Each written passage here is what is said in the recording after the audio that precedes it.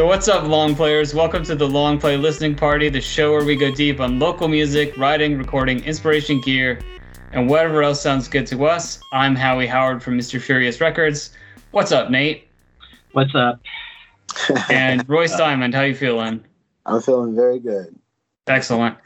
So this is an extremely casual show. We're going to kind of cap what we've been doing here. Wish everybody a happy summer. After this show, we're going to take a little break. Everybody's busy. Everybody's, going places. And we're going to take a little break and see you all in September. But didn't want to leave without kind of telling you what's going on and having a little last conversation. We'll see. We may be joined by a special guest later in the show. We'll see. Maybe, maybe not. It's a roll of the dice, and we'll see what happens. But just to get it started, let's kind of go around and tell everybody what we're. Oh, one more thing before I forget. Background music today. I figured I'd throw something on. We're not going to talk about it, but I released a collaborative night mode album. It's called Magnetismicrosis, and it is a pandemic collaboration with Frank N. Pewter.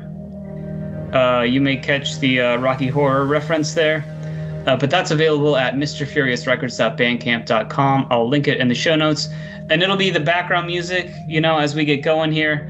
And maybe if we talk about something else, we'll fade that in and have some background music. But anyway, let's go around and tell everybody what we are working on. Nate, do you want to get us started? What are you going to be working on for July and August here? Well, I've been doing that monthly release thing. So I'll be trying to get that done for July. It always seems to come to the last minute. Yeah, you love that deadline. Yeah. It's a learning experience. It's fun. The last two that I did, I haven't distributed yet because I'm still not sure what because I did everything. Usually I send it to Royce to master, and I mastered it. Oh, that's new. Cool. Myself. So I'm still wondering if that's, I don't know, we can talk about it at some other point. I was going to see what you guys' opinion was, if it was something that you'd think that would be worth distributing, or if I should go to Royce and be like, yo, man, work your wizardry, So let's make sure we cover, you're putting out a song a month on your Bandcamp, which is Astralis.bandcamp.com. Right. It's Asterales. That's ASTERALES. .bandcamp.com. That's where everything is. But I am also on, most streaming services, everything that I've distributed, which is most of my stuff. So. And back at the end of last year, you kind of set yourself this goal of putting out a song a month. Mm-hmm. And what was your thought process behind setting that goal for yourself? It was just to make myself put out. It was, more geared towards the older stuff that I had just sitting in folders. Some stuff was, pretty much done. I just hadn't, taken it to the finish line.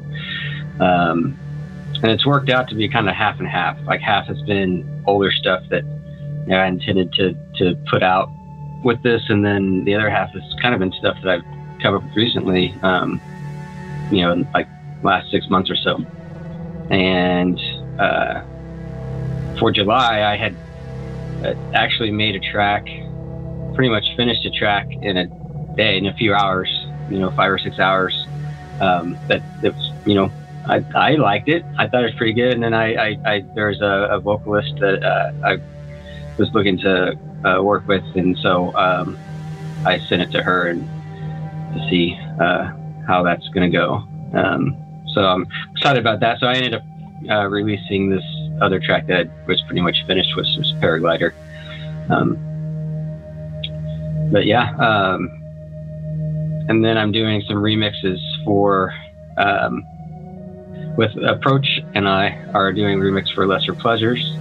I'm still working on my remix for Corey Phillips' new record that came out in May, that I played on, and then for Ghost Mind. Oh, awesome. Can you give us a little Ghost Mind update? I mean, we kind of thought that the EP, LP would be out by now. What's going on with Eric? I'm not sure. I just, briefly,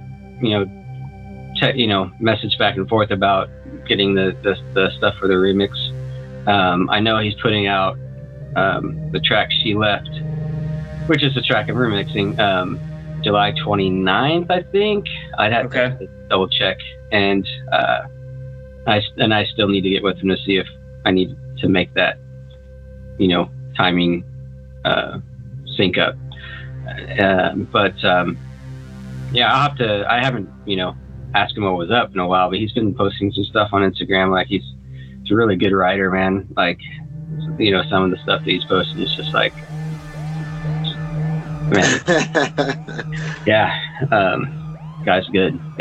Yeah. So for sure, cool. And yeah, and She Left is also. I mean, the lyrics of that track are great, and the song itself, that he is a really good song as well. So awesome. Do you want to talk about gigs at all? I'm going to turn the show around as fast as I can, which maybe I'm going to say it's July 14th. You're going to be hearing this by July 19th at the latest. So do you have gigs you want to talk about? Yeah. So Maria the Mexican, we're at Lemonade Park with the MGDs this Saturday. And then we have another private gig on Tuesday. Let me think.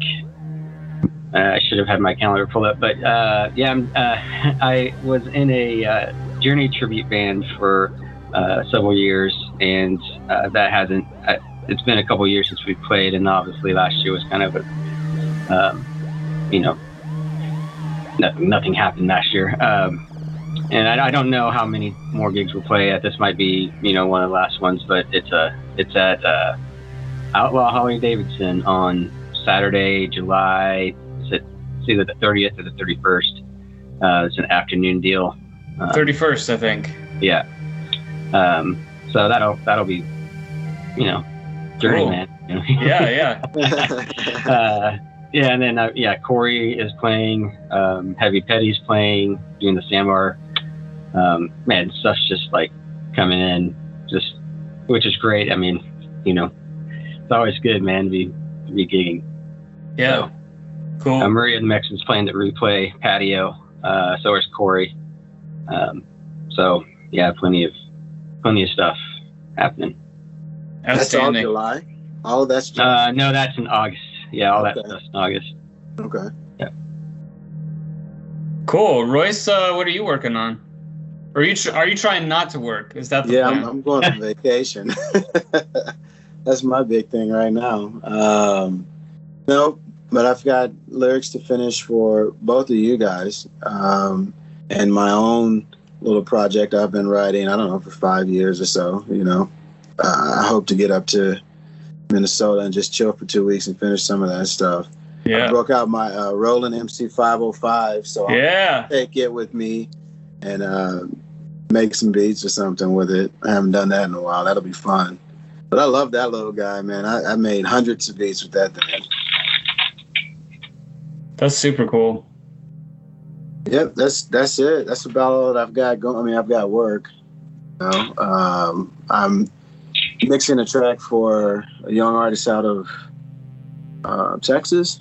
That's where he's from. It's like a hip hop street, type of song or whatever. And I think that's it that I have to finish up on any type of music work. So hopefully I'll get that done by Friday. Cool. So your non-music then, it's I know you've got podcast stuff that you do. Yeah. So this week, because I'm going to be out of town, I've got to get through what would normally be like 3.5 weeks worth of work by Friday so that I can earn that vacation. So yeah, multiple episodes for multiple different podcasts, but it's fun, man. I'm learning a lot, so that's always good. Cool. Well, I'm nearing a milestone on my next solo record. Record's called Fight Songs. I haven't put out a solo record in 4, 5, 6 years now. I don't remember. But this is the album I was working on when the pandemic hit. So I was getting ready to do bass when the pandemic hit. Pandemic hit, set it aside to do pandemic collaborations, which mainly ended up being Orbital Debris with Nate. That was super fun. That was super fun. And, you know, we've got Volume 2 started. It's out there. It will happen someday. No timeline. But ideas are out there for Orbital Debris Volume 2. But so bass is done. I've been working on guitars for several months now, I think. Electric, acoustic. I'm almost done with guitars. So I've got one song I haven't touched at all. So that's the primary thing. And then I've got a few guitar overdubs to do. And I think I'm going to take a step back, kind of do a rough mix on everything. And I've got lyrics I need to write. About half the lyrics are done. So I'm going to pause kind of once I finish guitars here. But I might finish that by next weekend. So that's cool. There's always night mode stuff to mix and master, but specifically new stuff. Royce, you came over the other night and did some vocals for a couple night mode albums. And that was extremely cool. First time we worked together, had a lot of fun. And you really kind of brought it. You went deeper, and yeah, I told you, you were giving me much more than I expected or asked for. Not just in terms of, that could sound wrong. What I mean was, I was trying to keep I respect you so much. I was trying to keep my ask very light, right? I was trying to make it easy for you to come in, do something, and get out, and not have me hassle you too much. But you just chose to go deeper than that. And so that's a lot of fun. And we've got kind of more to do on that. There's 2 records I made a few years ago now that I just never finished. So Royce will be coming back out at some point, late summer, fall, and we'll do that. And then the other thing so once I finish these guitars, I think I'm going to switch gears a little bit and work on soldering and guitar effects. So I warmed up a little bit. I have a Caroline Meteor reverb that I wanted to do a couple mods on, and I did that the other week. So that was my warm up. And I've got 3 projects I want to work on. I've got a pair of delays I want to build, one for me and one for Drew.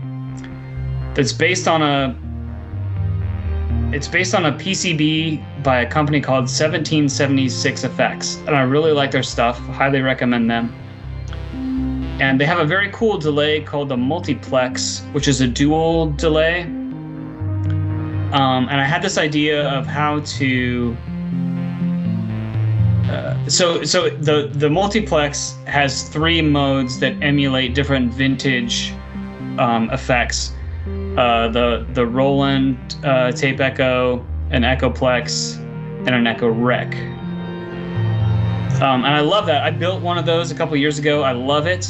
I love the voicing on it. It's the best voiced digital delay I've ever heard. It sounds very tapey. Yeah, the Echo Rec is one of the vintage units that it emulates. Okay. But it sounds fantastic, and these modes are interesting, but limiting in a way. And so I came up with this idea to, instead of the mode selection switch, make everything toggles. So instead of a 3-position mode switch, there's going to be 8 or 10 individual toggle switches to let you route these 2 echoes any way you want to. Parallel, series, the feedback can you can have no feedback, or they can feed each other back, or feed only themselves. And so it almost has like infinite, not really infinite. It probably has exponential modes instead of 3. Gotcha. So I'm gonna build those, and then I'm almost done. I swear. I'm gonna rebuild. That's good. I'm gonna rebuild the power supply for my AX60 synthesizer because it's failing.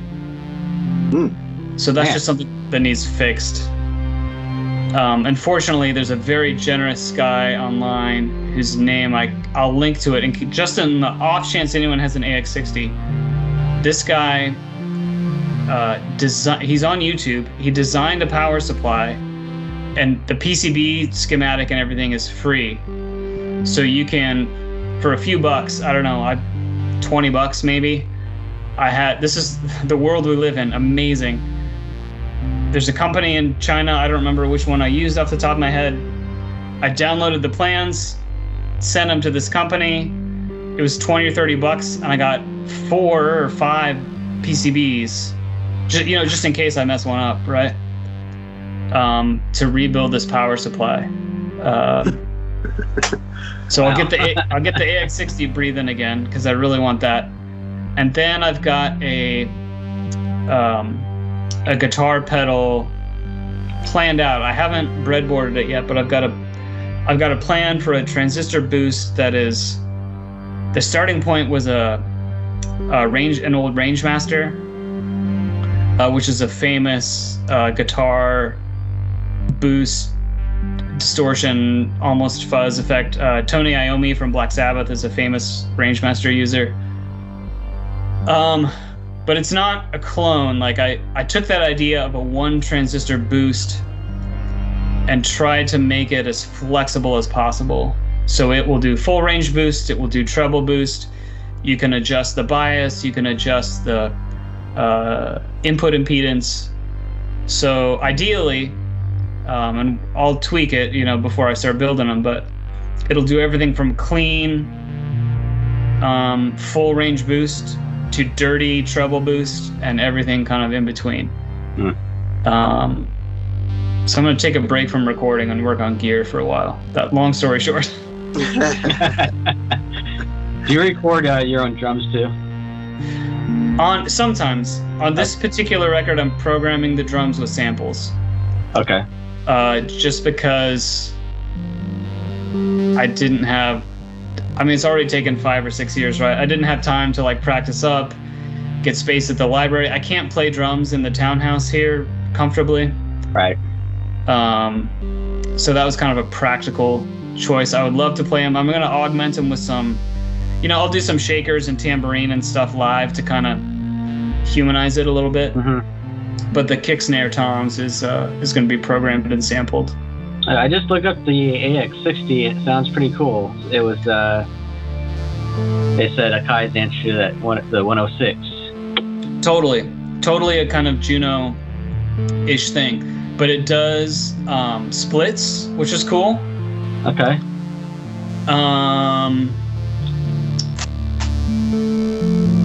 Let's see. Is the 106, remind me? Does it store patches? I did not say. Access presets fine. I don't know if that means it actually stores user patches, but yeah, I can't remember which Junos do and don't, but this one does 64 patch memory. I actually saw. Yeah, misunderstood. And yeah, sounds awesome. Okay. The filter's not great. Have you used it on anything that we've worked on or that I've heard? I did not use it on Orbital Debris. I did use it on the Howie and Scott record, V for Voice. Okay. It's on a couple of those tracks, and I don't remember the track names off the top of my head. But if you've listened to that, you've heard a little bit of it. Okay. That sounds cool, man. I want to check it out sometime. Yeah, for sure. Once I get it right now, it's very sensitive to the chips won't tune unless the power rails are like dead on. Oh, okay. And they do tend to drift over time, and the power supply is kind of underbuilt. The dude who did the YouTube video and made the PCB goes into great detail on this. So the chips are actually fine, and they're like those classic Curtis chips, that are in all the synths of that era. But when the power supply starts to drift, it won't tune, and since it has like a digital scanning tuner, you basically can't play. Right now, it sounds like very thin digital noise. I mean, it sounds horrible right now. Not even anything that's like you'd want to use like for, you know what I'm saying? Yeah, I did record a couple things when it was kind of right on the edge. Okay. So once I get around to finishing and releasing the AX60 record, you can hear what it sounds like when it's on the edge. Nice. But it's rough. It's very like crazy robotic, anti-tonal sounding. And that only lasts for a few hours or minutes, and then it kind of like won't make hardly any noise at all. Yeah. And it's a matter of like 0.2 of a volt on the power rails, but that's all it takes. And that started to go. It was pre-pandemic, so I've been without it for quite a while. And I'm excited to get it back. And I want to use it on some of those Fight Songs tunes. And maybe Orbital Debris. I'm trying to, so far with the Orbital Debris Volume 2, I've stuck to my loose concept of not using any of the same gear I used on 1. Right on. And having this available will help me stick to that. That's not a firm commitment, but like... No, I get it. Yeah. So I just talked a whole bunch. That was not my plan. Let's talk about... Do you guys want to talk about gear some more, or do you want to talk about what you're listening to?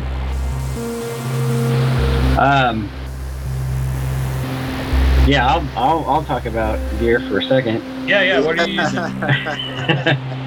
Man, I just I got my Analog Rhythm, not mine, but a Analog Rhythm back a couple months ago. So I sold Approach the MPC Live, which he's killing. Obviously, and he said he just loves being more mobile. Since it's got the battery, and I've been kind of maybe didn't realize it at first, but just trying to like the MPC was great, and it sounded great, and I made cool stuff with it, but like it seemed like I was kind of always trying to add a little extra or find some sort of drum program that would do certain crazy things that was just easier to do, and that would take more time than I wanted to spend like in the MPC itself. So it eventually just dawned on me that I used the rhythm a lot, and there's a reason for it. And once I got it back, I was like, yeah, this is why. So I, my plan is never to let it ever go again. It's just so fun, man. It's so fun to program, to perform. Performance is just, and the software they have, Overbridge, so you can, multi-track record into your DAW. It just makes it. It's, man. That was like, and they didn't have that out last time I had one, so it was like getting like a whole other extra, toy, on top. How does it do that? How does it connect like that? It's got it's called an Overbridge engine. It's USB to the Analog Rhythm, and then you can set your bit rate, which determines how many actual tracks you get to record, and I always leave it at 24 bits. So I have, I think, just 6, but you can set the channels that you want to go to the extra outs or to the stereo, the main stereo outs. But yeah, it's man, so fun. And I had to talk about it. Yeah. Well, and you've already used it on some of your more recent Bandcamp tracks, right? Yeah, man. Seems like the tracks that I've had, drums that weren't exactly what I wanted. Like, just now it's just like it's you can live play, which I really don't do a whole lot. I usually just program, step sequence everything, and so building that, and then just with all the various it's called parameter locking, so you can basically make take the sound and take whatever parameter you want, like filters, resonance, even effects and stuff, and just make it happen on one hi-hat hit, or and then randomization, you can set the percentage, or you can set the second of every four measures, or it's How deep is the sequencer, or is it just like you create your patterns and put them on different pads, or how does that work? Yeah, it's got 8 banks of 16 patterns. Okay. So, and then you can assign a kit per pattern. You can layer samples, and it's the analog engines. And like I said, it's just. Can you play like basically getting a perform as you're recording a track and getting just the performance from the drums, muting, unmuting. You can set different scenes, so you can completely change sounds per scene. Performances, which is it's pressure sensitive, so like it will go from whatever you set on any of the parameters, and and you can do, so you can do all that, and that's I've taken a couple tracks and just programmed patterns and different effects, and all of a sudden, like, okay, that song sounds great now. Like, the drums are dope. Like, it's that's what it needed. It needed a nice drum pattern. That's and yeah, that thing it's really an instrument in your hands. It's more than a drum machine or a set of sounds or something. You really perform. I mean, like you're saying, you really perform it, and well, you can. I mean, there's obviously I'm not claiming to be any sort of expert at all. Like, I'm complete. I would say, maybe not a novice, but kind of maybe low, mid-range, intermediate. In what I can do with it, but that's the beauty of it. It's like it's something that you want to come in and dive into, and it's one of those instruments that you just you want to play and you want to explore, and it's the interface is very I think conducive to that too. It's once you kind of understand your key strokes, or shortcuts and things, it really is pretty efficient when you want to get something.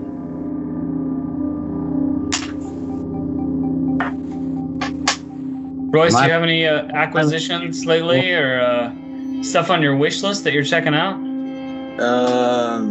I do have things on my wish list always, but nothing. I haven't purchased. That's what my goal this year I set in December is, like, I'm not going to purchase any gear that I don't have to in 2021, and just see if I can do it. But I've been experimenting with Dolby Atmos and its rendering engine and seeing what it would be like to mix, immersive audio or for film or anything like that. And I'm pretty much already there with gear, so it's just a matter of getting some time on the sticks and seeing how that goes and understanding how it works. So a lot of tutorials, Right. Been my best friend lately. It's like studying tutorials on that because it's completely foreign. It's 20 years ago when I came out of school doing sound for film or something like that, and like everything's different.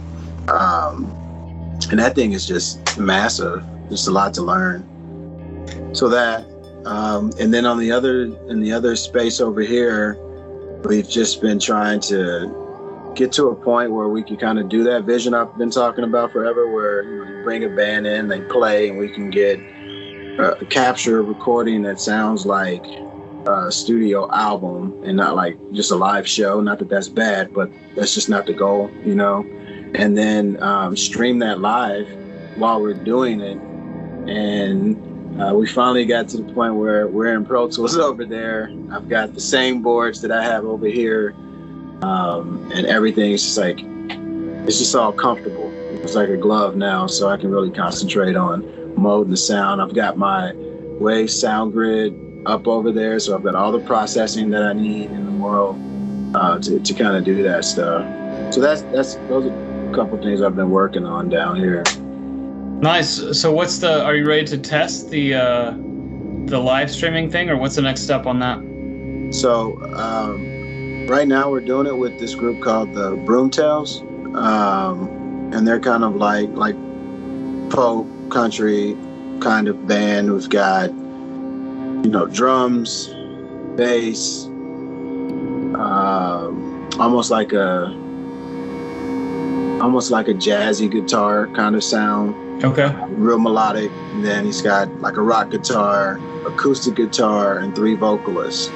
And our next rehearsal with them will be in August with all this new gear. So we've done 2 so far with the gear that we had before, realized the limitations of it. I wish I could say we got rid of it, but it's all just sitting in the corner right now. And bought in these new boards, Pro Tools on that setup over there, got it all set up, went through how we want everything to flow. So we'll bring them back in, go through it again, and then hopefully on the 4th time, just capture a live show. Yeah, you should be pretty close at that point then, yeah. Yeah. I mean, man, like I'm just really, really comfortable with the way I've got stuff set up down here. Like I don't really ever have to think about the gear, It's like I can just pay attention to what's going on, and bringing that functionality to a live setup is I'm very excited about that, man. Like just come in and in 50 minutes, you've got an album. Yeah. I want to do that all day, every day of the week. You know what I mean? Like anybody. So, and the space is big. We've got a really nice big space, and you can get a good sound. So that's something that we finally got that wrapped up before vacation. Happy about that. That could be a really attractive option for groups. Sure. Especially if they're well rehearsed. Right. Come in, bang it out. Yeah, and now you've got. But I mean, at the same time, you could get all the bulk of your performances down, and you could still go back. Wouldn't it be your multi-tracking recording, right? Yeah. So you still have those options. Yeah, for sure, and that's the whole point, right? So you can come in, you can record down multi-track, get that mix that we're doing live. That's going to the stream, which is content that you could then take down and break into per song. So you can send out to people like, this is what my live set looks like, and I want to come to your city. So you have it for, methods of, promoting songs or whatever it is that you're trying to do. You're doing it in a short, condensed amount of time. So it's not going to cost you $10 billion to do it. You know what I mean? And you can also have photos taken there. You know what I'm saying? Like it's just when I was out doing shows, that's what I needed. You know what I mean? Because you don't have time to go. It's like, yeah, I could do this whole big Hollywood video, but I'm not going to do anything else this year if I do that. You know what I mean? And so, like, being able to have those things into your hands, and like you said, if you're performing all the time now, you just stop in. It's just another gig. You know what I mean? You show up, do your set, pack up. You don't even have to wait for files to be delivered. You know what I mean? Like, you walk out the door with your files, you know? So I just think it's the way it needs to be now in this digital world, you know? Like, it would be nice to come in and record on the SSL and take all the time in the world it takes to set that shit up, but that's just not what everybody's doing, and it doesn't make sense because we don't make the same kind of money they used to make off of those records. You know what I mean? Right. So, anyway. Yeah, to do it that old way, it's really kind of a labor of love, or you have to really care about that experience and sound and everything to want to do it that way anymore. Yeah, and just logistically, you know. Yeah. If you've got a band, you've got 5 or 6 people, you're lucky to be able to get 1 day a week to practice before the gig. You know what I mean? Now you want me to practice for a whole nother album or something. You have to set up and practice differently for it. It's just, I don't know. I mean, it could become an impossible thing before you have those big budgets, and those studios that are. I mean, there's places. I mean, there's places for that, and there's artists that can do that. Yeah. But I mean, there's far more that can't. I spent a lot of Sundays cleaning tape machines. You know what I mean? Like, that's just not a reality of what most people's lives are like, and the expense that goes along with that. Like you said, it's a labor of love because you want to do it. It's more like, you know, and not to take away from that, when you have a budget and you can do all that stuff, it's absolutely probably paramount, right? But most people just don't, you know? Yeah. You know, and paying the guy to come in and clean the tape machine on Monday costs money. You know what I mean? So anyway, that's the other. I got that one tightened up, and then my website. That's dope, man. Just getting my website to where people can book me through the website, and I can have some of the conversations I have with people over email or text or something. I think it's going to be beneficial for just me as a creative in general, right? Like, so now I can work with people all around the world, and it's just like, it'd be really difficult to do now without a method. Like, if I'm on Instagram or Facebook trying to talk to somebody about doing music offline somewhere, it's like, yeah, I don't know, you know. You're on Facebook, how official is this? You know what I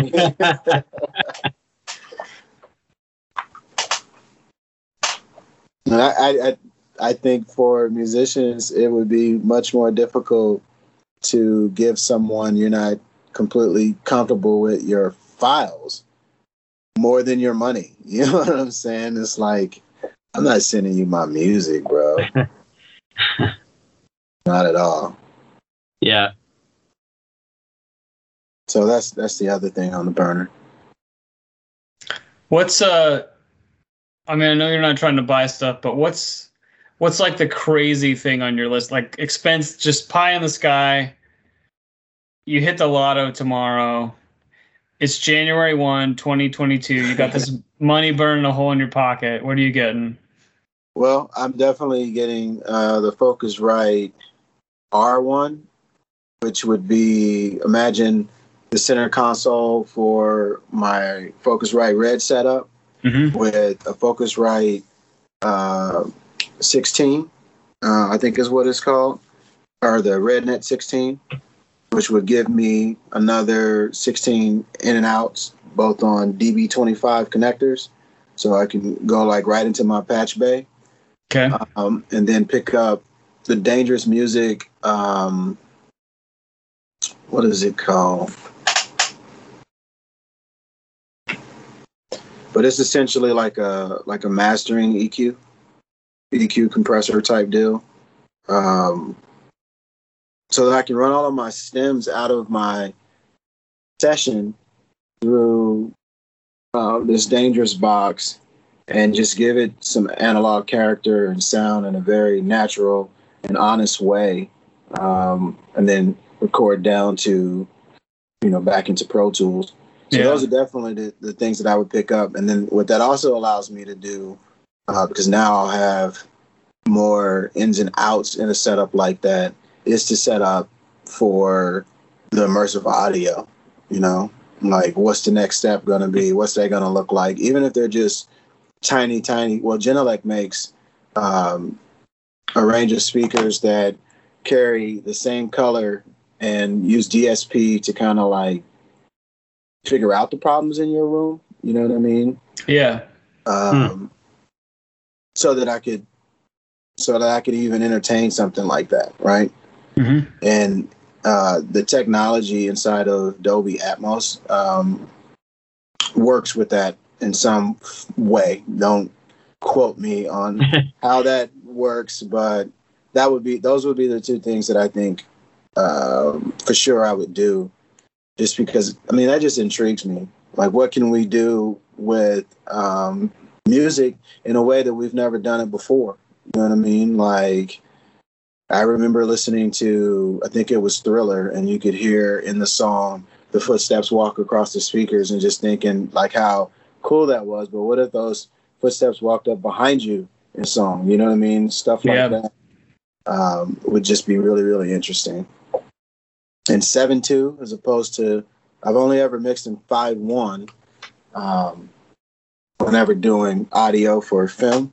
So it'd be nice to just see what that's like and go home and see if it translates, I have two little mastering questions for you. So do you typically get stems versus a stereo file when you master? I usually am the one mastering. Like, I'm usually the one that mixed it. Okay. But when I get it from other people, it's typically always just the 2-track.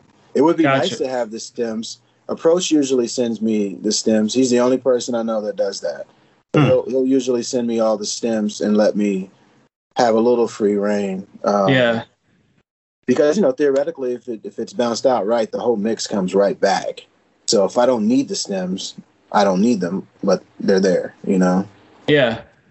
And so is that how you're thinking when you're mixing stuff that you'll be mastering yourself?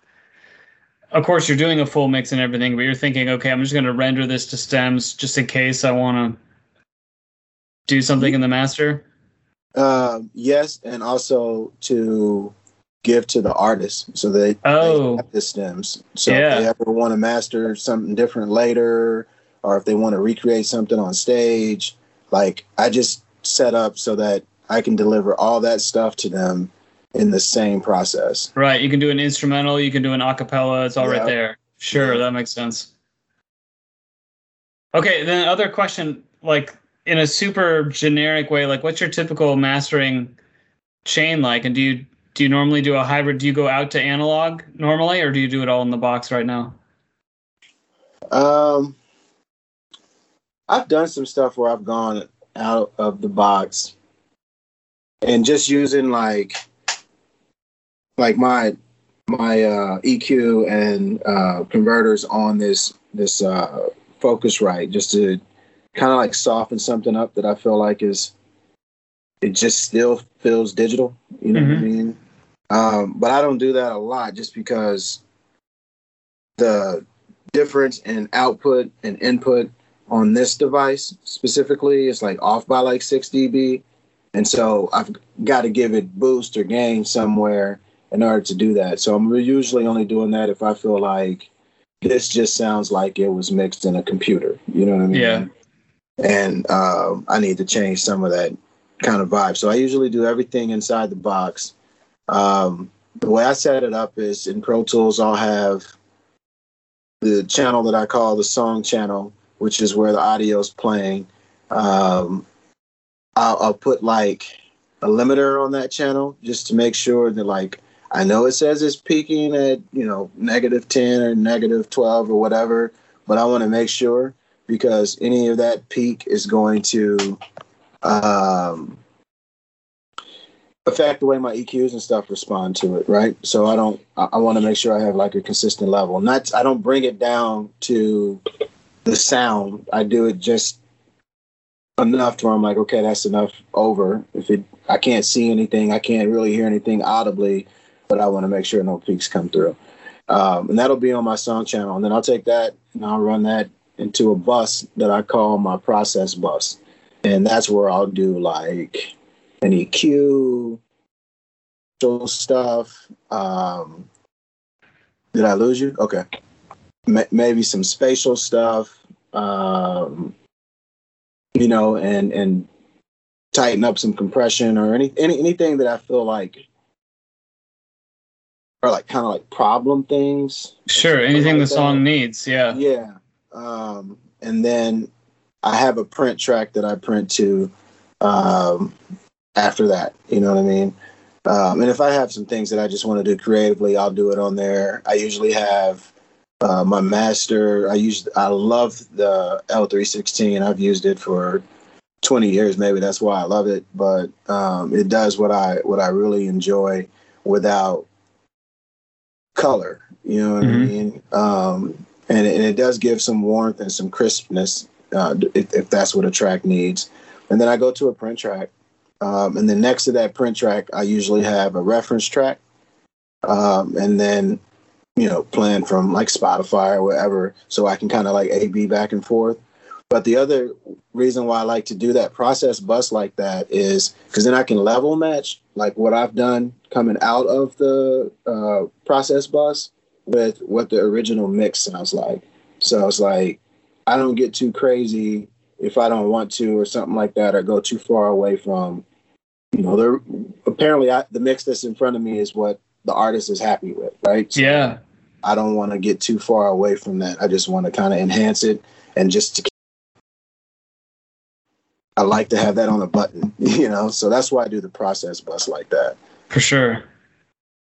Yeah, that makes a ton of sense. Yeah, that's a good idea. I mean, I've gone back and forth, but I haven't had like the mix and what I was trying to master for whatever reason. Yeah, man, they say some of the best oral memory is like up to 6 seconds. You know what I mean? So, you get 3-4 seconds into switching to something else, it's not a true reference. You know what I mean? Mm-hmm.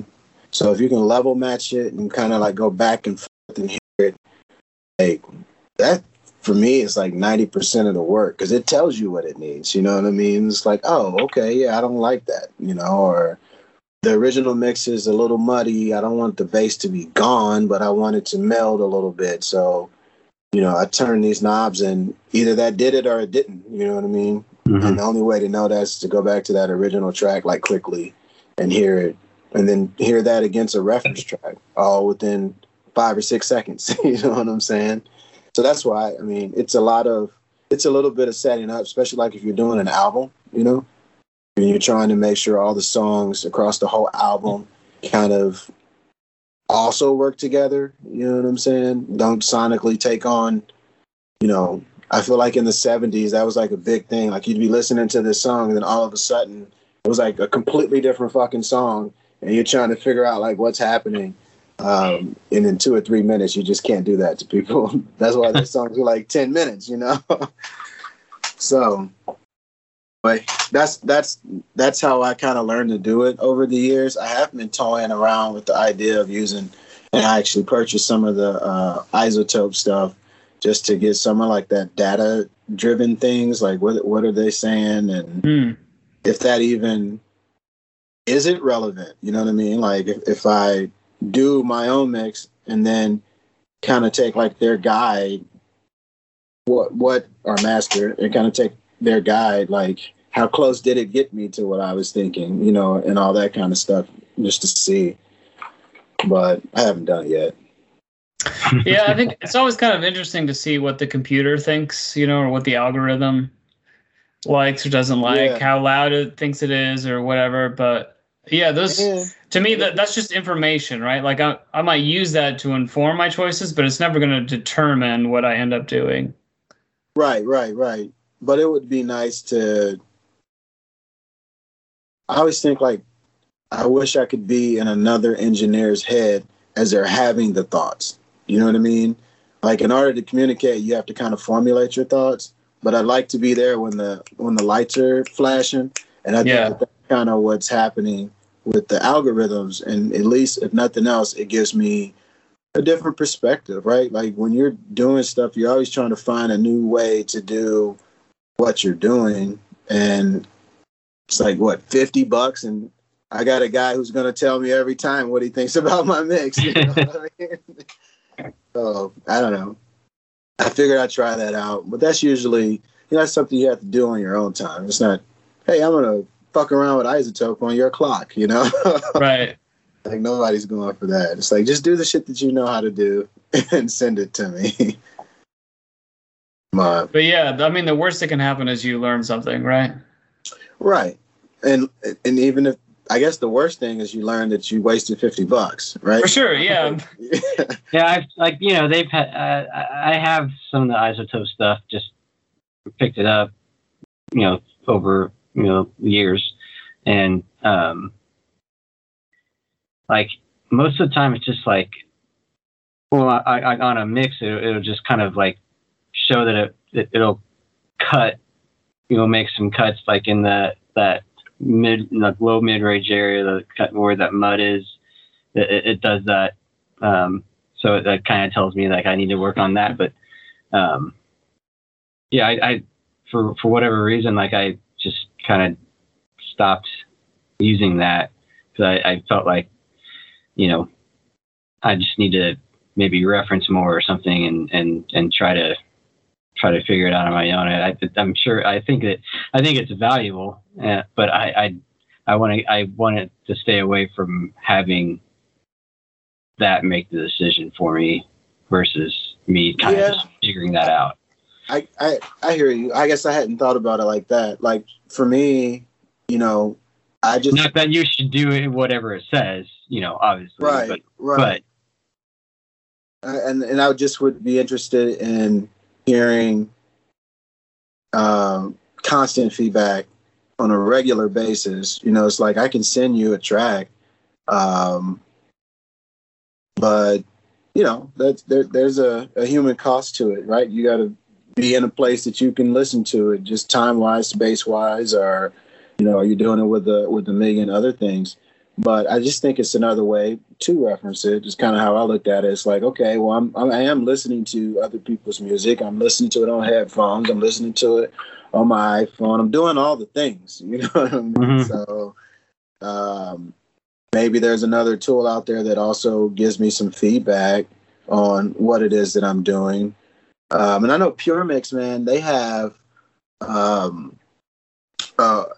community where you can upload your mix and people will give input and thoughts on your mix and stuff. But it's like, that's weird to me just because I got to be like, hey, I want to upload your song that I just mixed for you to some random website where you don't know what the controls are or anything like that. So it's got to be probably something that I did on my own or, something of that nature, which. Man, I've thought about doing that. And like Reddit has communities where you can, post and listen to other tracks, give feedback and get feedback on yours. And I that's something I should probably try to do too. Just to get an outside perspective. Cause, I think either both of you guys would be honest, if I was like, hey, what do you think? You would, be able to say what's good and what's bad, and I would trust you for sure. But you're also, my friends, and so maybe you're not being as, as harsh as you would be, or not harsh, but as, I don't know. I disagree. I think friends don't let friends put out bad records. You know what I mean? That's true. Yeah. Yeah. The trust makes the honest feedback possible. Yeah, for sure. More than, a stranger or someone who you don't know so well. We're getting real close to an hour. This has gone by really fast. So maybe this is something that works. I want to give one little master. So with the mastering, with the like AI EQ and stuff, one little trick I think that's good for anyone out there. So if you're trying to master and your EQ, your AI says, the low mids need a cut or something, my recommendation, if you're working on your own stuff, don't cut in the stereo master. Go back to your mix. Right. Find the instrument that's thick in there. Yeah. And cut the individual track.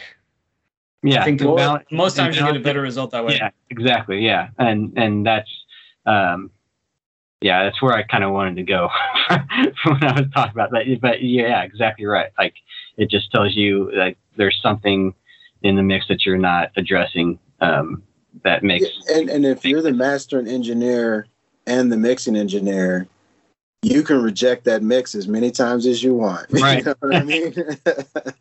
Like, that's just the reality of it. And, and things, and remember that these are